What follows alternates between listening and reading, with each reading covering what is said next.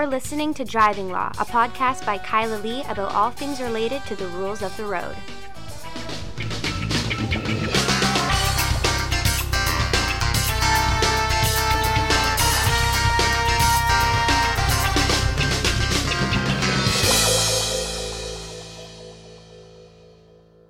Hello, and welcome to another episode of Driving Law. I am Kyla Lee at Acumen Law, and with me, yet again, my co-host, Paul Doroshenko. Hi, Kyla. So we are on the road again. On the road from traffic court. With Driving Law. That's why we're late with the podcast today, because it's Friday afternoon. Yep. And I'm not using an electronic device, am I? You're the one who's holding it. I mean, you're not operating the features of the device. You're just talking. Just having a conversation with you. It's passive use. So hopefully I'm okay. Anyway, just down in traffic court. That was a good, successful day in traffic court. It was great. And I also always enjoy the very stressful days where I'm in a judicial review, but also have multiple traffic court matters and need to bring my computer and hope I'll be done and get you to come to cover for me on either side when I need to pop in from one and out from the other. I resolved one of your traffic court matters for you. Your client did very well, and you resolved the other traffic court matter, and your client did very well, and you completed your judicial review. And you did 2 hearings. Media roadside prohibition 2 IRP hearings. I did 1. Yeah, so a typical lazy Friday for Acumen Law. The only thing is Thursday night we didn't have an opportunity to record the podcast. No, because on Thursday night I had to record a different podcast, the CD World podcast. Okay, this is the one that's run by our friend. Yes, it's run by some friends. And they had me on to talk about beer and pizza. So, if there's beer and pizza, I'm picking that over you. I could go for some beer and pizza. Right? Yeah. I'd rather wings right now. Pretty hungry. Yeah, I could eat some chicken wings. All right, well, we'll think about that as we drive. What is on tap for the podcast? Lots of driving law this week. Lots of driving and law. I think we truck should protest start. is done. Yeah. And invasion of Ukraine, a miserable thing is happening. Patrick King denied bail. No surprise there. Yep. They played his recordings in court, the recordings of him, and it's basically like the judicial justice read it out after the bail hearing. Just fuck this, fuck that, fuck them, fuck your mom. Yeah. Well, I mean, he clearly knew what his plan was there.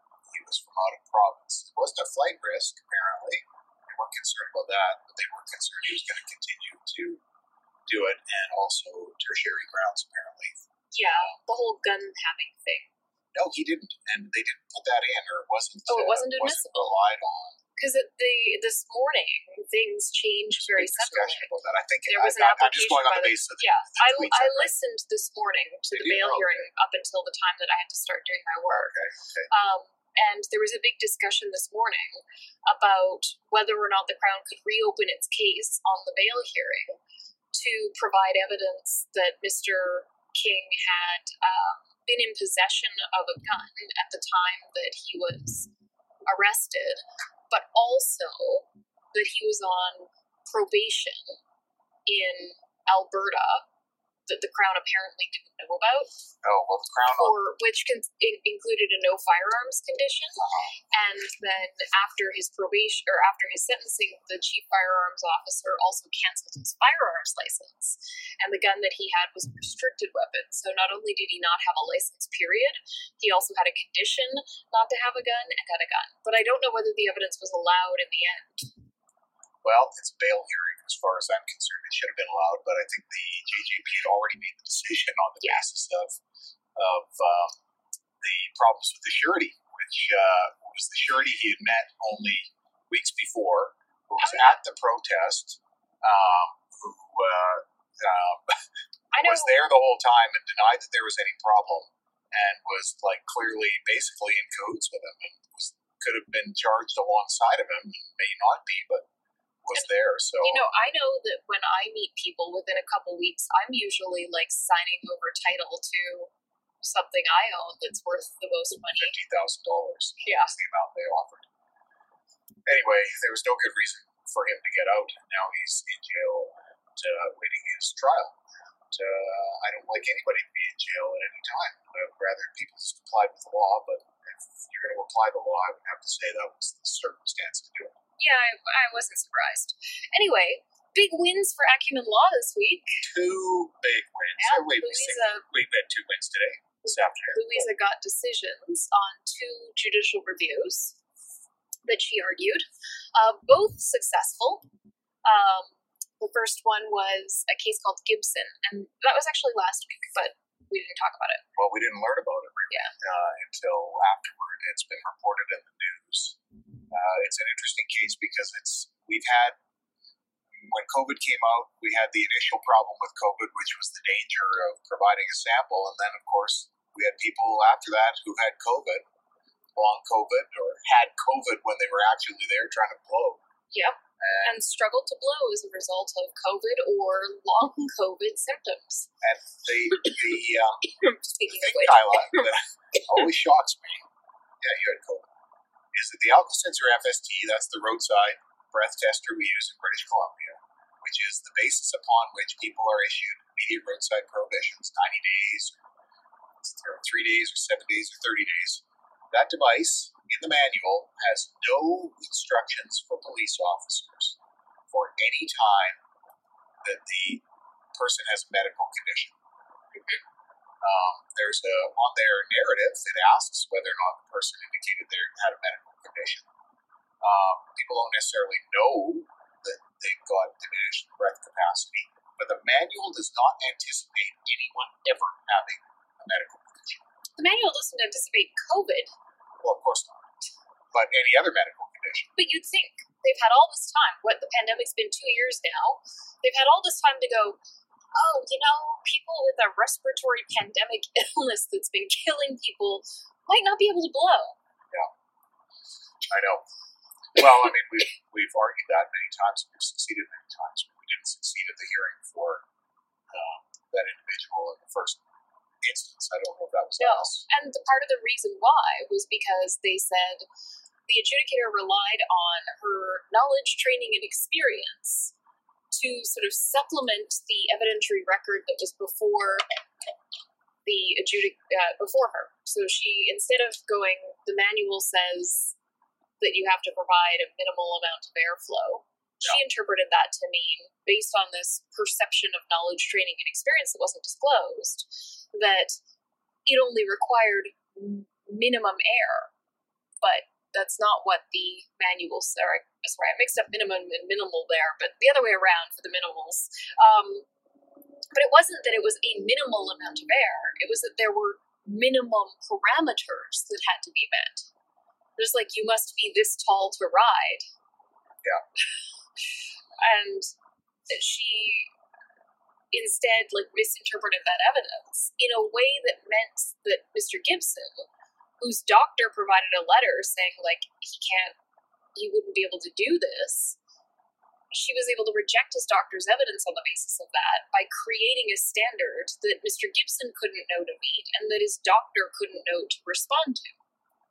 So we got the decision with the adjudicator writing this way and filed an application for judicial review. You filed it, wrote a written argument in the petition, and then Louisa went and argued it. And ultimately, the BC Supreme Court came to the conclusion that it had to go back for a rehearing because of the error the adjudicator made.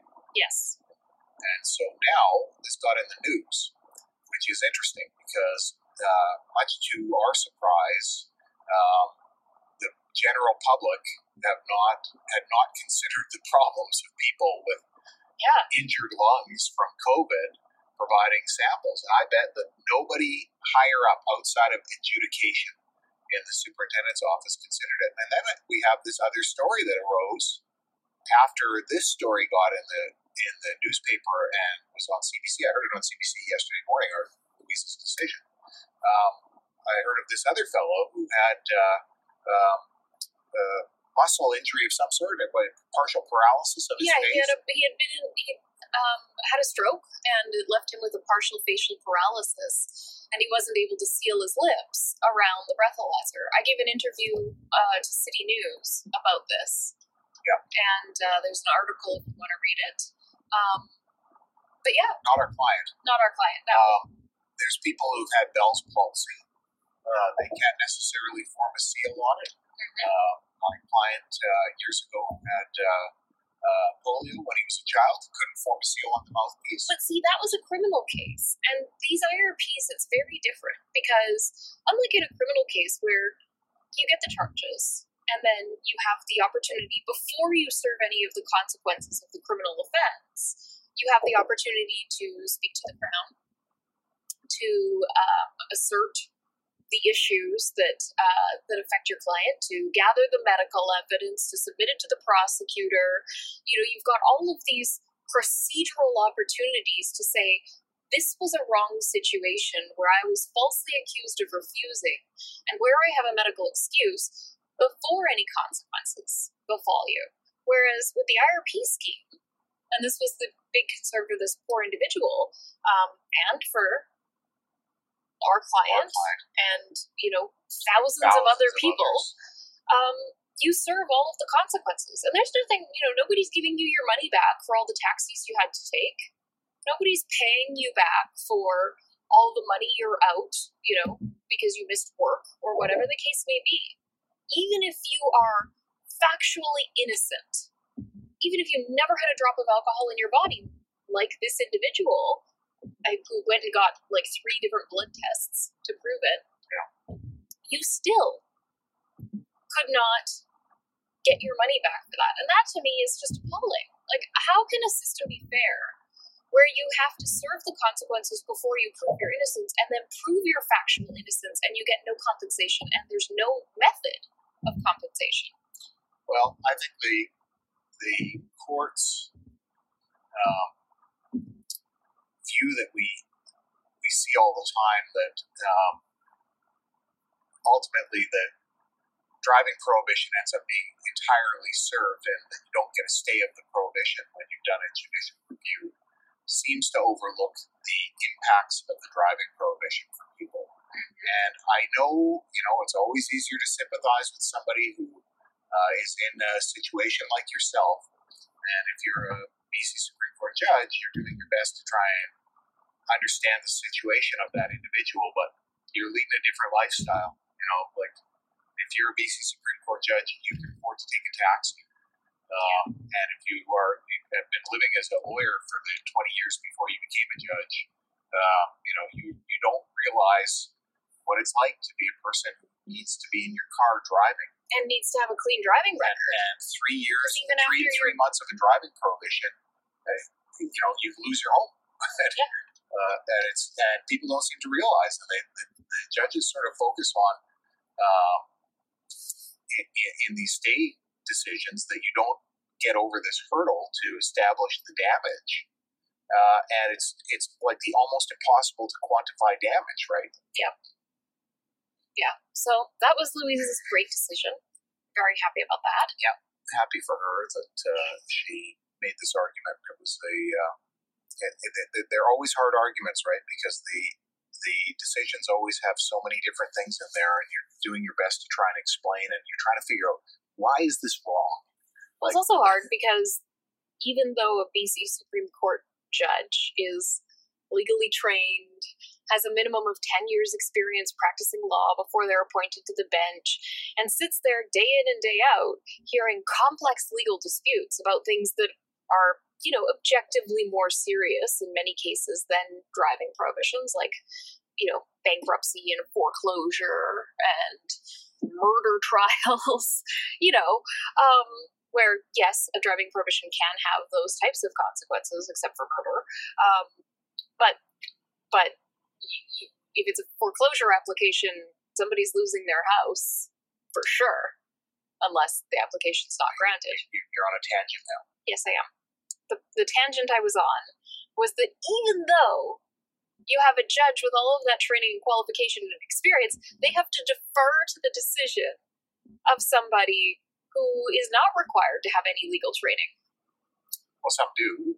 Yes. And some don't have legal training and assess things with the skill and capacity of an experienced lawyer. But Yes. there's also people who are existing service employees in government who have I got to this job and feels like they're reverse engineering a decision.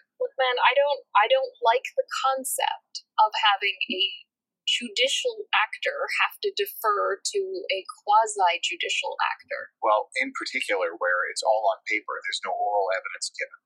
And the judge can look at it, you can look at it as was commented in early decisions and overturned in our Court of Appeal. But a judge looking at it is in a no better position or worse position than the adjudicator. So why not do it anew? Now, the second case that Louisa had was also, weirdly, a facial paralysis case, but that was not the reason why she won. In fact, that argument was not successful because there was not sufficient evidence of the medical condition. Because at the time of the hearing, it wasn't diagnosed. So get the evidence you don't have. This is under investigation. The doctors were looking into it. So the issue in this case was the individual had gone out to a bar or a restaurant and then had some drinks and then decided to wait in their car for someone to come pick them up. And the question that arose was whether or not they were in care and control of the motor vehicle. And the adjudicator provided lots of different reasons for rejecting his evidence that he wasn't in care and control, like that it didn't make sense that he didn't wait in the restaurant, which the court was like, that's like a completely speculative, groundless basis to reject his evidence because there was no evidence that the restaurant even remained open at that point in time. And secondly, the restaurant is going to invite you to lounge around and they occupy a table. We don't need to turn tables. That's not the nature of our business. The second thing that they used to reject his evidence was the fact that there was a risk just existing on the basis of the fact that he was present in the vehicle, well intoxicated, that he would change his mind and decide to drive. That's such a difficult thing to reconcile with case law. Ultimately, I think we should probably write a blog post and put up a billboard that says, if you need to sleep in your car, get in the back seat. Yeah, honestly. Because people get in the front seat of the car and they're thinking to themselves, I'm not going to drive. I've had enough to drink. I may not feel impaired. Maybe I do feel impaired. There's not a fucking chance I'm going to drive and risk my car and a potential criminal conviction and what have you. And so all sorts of people make that decision. They think, I'm just going to get in my car and I'm going to sleep it off. And they get in the car and, you have to, in order to start most cars, you have to sit in the driver's seat these days. And so they get in the driver's seat. I mean, you could sit in the passenger seat if it's a car with a key. You can turn it on. There's no chance that you're going to put that car in motion. You're pretty safe. If you're in the back seat, you're even safer. And yet Mr. Bach was in the back seat of his car. Yeah. This is the Bach case that was a companion to Lemieux at the Court of Appeal. He was in the back seat and still found to be in care and control. Because there was a risk he would move to the front seat. Yeah. Like the risk is, when this test was established, it was meant to be that the risk of driving was not merely theoretical, but grounded in evidence. But it's been distilled down to, if you're drunken in a car, the risk is probable and concrete, not just on those facts alone. And there is effectively now, the way that this has been adjudicated, a prohibition on sleeping in your car if you are drunk. And that's so wrong. But Louisa succeeded. Louisa succeeded for different reasons. Yes. And she succeeded because despite the fact that the adjudicator spent all of this time going over the analysis of where or whether there was a risk, the adjudicator never went into the analysis of where the vehicle was, because the Motor Vehicle Act only applies to cars, drivers, that are on a highway or industrial road. And this was in a parking lot, and there was nothing else really fleshed out about the parking lot to be able to say that this was a road, highway, or industrial road. And the superintendent took the position on the judicial review that essentially, because this argument hadn't been raised at the original review hearing, she couldn't argue it on judicial review, except for whether he was a driver is the ground of review. And that question was squarely within the Well, that was the dispute. It was disputed on the basis of the fact, claiming I'm not a driver. The issue in the end was I'm not a driver on a road or highway, as opposed to I'm not a driver because I was in my car and I had no intention to drive. Yeah. So I thought that was kind of interesting, and there's some other issues in there with respect to. I would like to say on that issue being interesting, that's exactly the same argument that the superintendent made way back in 2013 when I did the McKnight case. Yes. Where Mr. McKnight and his lawyer at the time had not argued that he was on a highway or industrial road, but the adjudicator still did an assessment of whether he was a driver, and it was in issue in the review hearing in that case because the adjudicator put it in issue. But in any event, if you're going to consider the issue, you have to consider it fully. And the court cited McKnight for an example of where that happened and the proposition that, there has to be some analysis of a parking lot to determine whether the parking lot is a highway or industrial road. I think this one is going to be appealed. I get that sense. Yes. So Louisa has had 2 successes now. The first one I think is going to stand, and the second one I think is going to be appealed. We'll see what happens. But I also think that the issues that we were not successful on in that decision, that she was not successful on, also probably need to be revisited.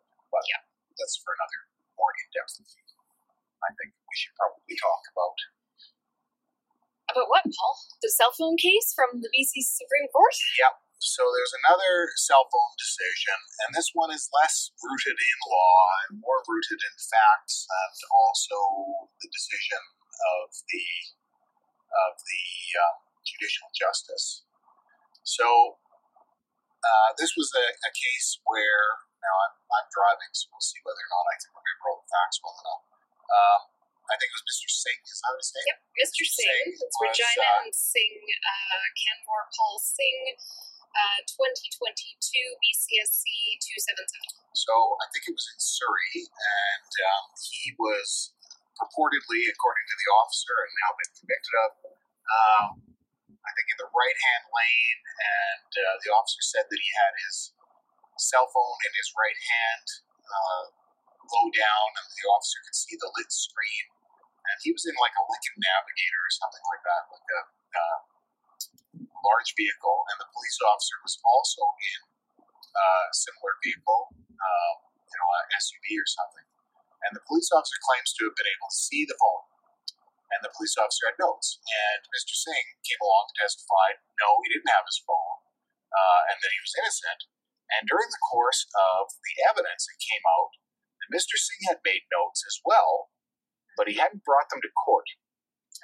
And the police officer put some questions to him that I think were inappropriate questions about his notes, not bringing them to court, and asking him, was this the same case? I think he asked him the ticket number.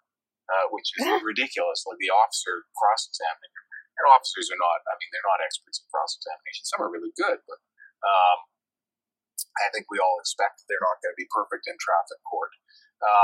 And ultimately, the judicial justice rejected Mr. Singh's evidence, and partially he said the police officer's not relying on his memory, he's relying on his notes, and you're relying on your memory, but for which you have notes, but you haven't brought them here, and I'm not as confident of your memory as I am of the police officer with his notes.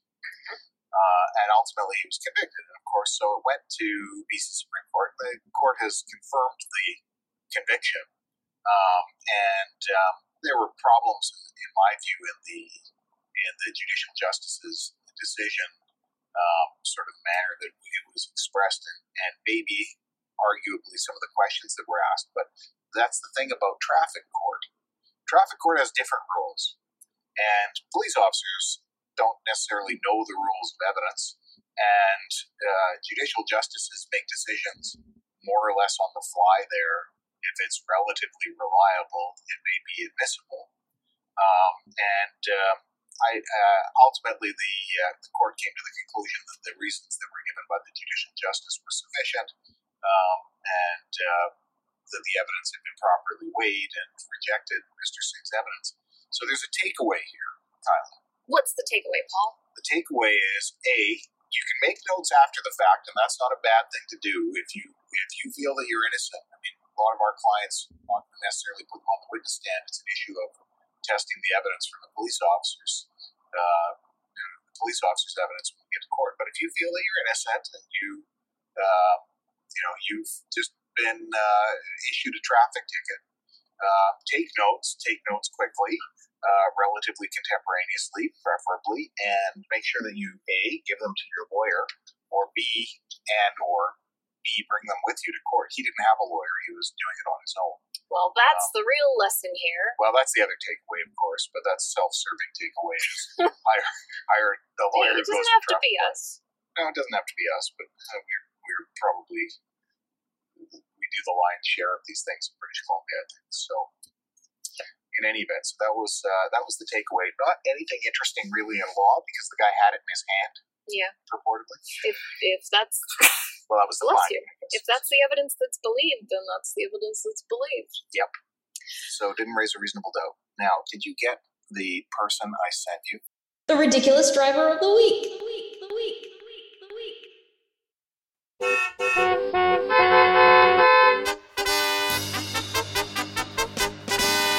The ridiculous driver of the week. It's a great one, huh? Yes. So this, you go ahead. No, I didn't. You've got it open and I'm driving. This is the Pennsylvania Dutch DUI. It's so funny. It's an Amish buggy driver who's accused of DUI. He's driving a horse-drawn buggy so recklessly that there are literal sparks flying from the buggy wheels. It's a buggy DUI. A horse and buggy DUI. You can get a DUI in a horse and buggy in Pennsylvania. And you would think that this would happen in Florida, but of course there's no Amish in Florida, compared to Pennsylvania, I guess. So, guy in a horse and buggy, tooling down the road, and apparently as described as all over the road, which is a meaningless phrase that people use. We all sort of know what it means, but it's not really ever evidence. But it's often put in as evidence, but it doesn't really tell you a whole lot. But pulled over and for DUI. Now, I did not know, or I don't know if you can drink if you're Amish. I would have assumed you couldn't, but I think maybe you can. Well, I mean, you might be breaking the rules. I could see Amish people making beer.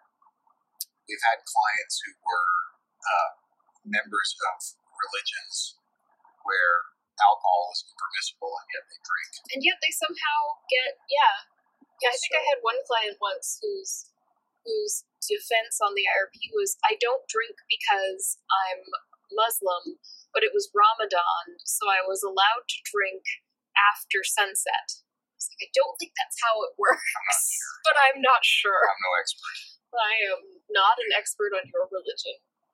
All I know is the Bible seems to say don't drink, and yet wine is a necessity. I just put Ken Amish into Google, and the first suggestion for me was Ken Amish drink alcohol. And the answer is New Order Amish prohibit alcohol and tobacco use, but Old Order Amish do not. Who's in the Bible? Booze is in the Bible, so there you go. As long as you're not New Order Amish, which I guess maybe New Order Amish has an electric buggy. I don't know. I just think of the band New Order. Do not know. You don't know the band New Order? No. Oh, okay. That's what I was thinking when you said electric buggy. I was thinking of new wave music from New Order. 80s band. Anyway, so that's it. That is the podcast. That's the ridiculous driver of the week who should be from Florida, but was actually from Pennsylvania because he's on. Yeah, you stole my line, but that's okay. If you need to get in touch with us, you can find us online at vancouvercriminallaw.com or give us a call at 604-685-8889 and tune in next week for another exciting episode of Driving Law, and check out the CD World podcast on pizza and beer featuring yours truly.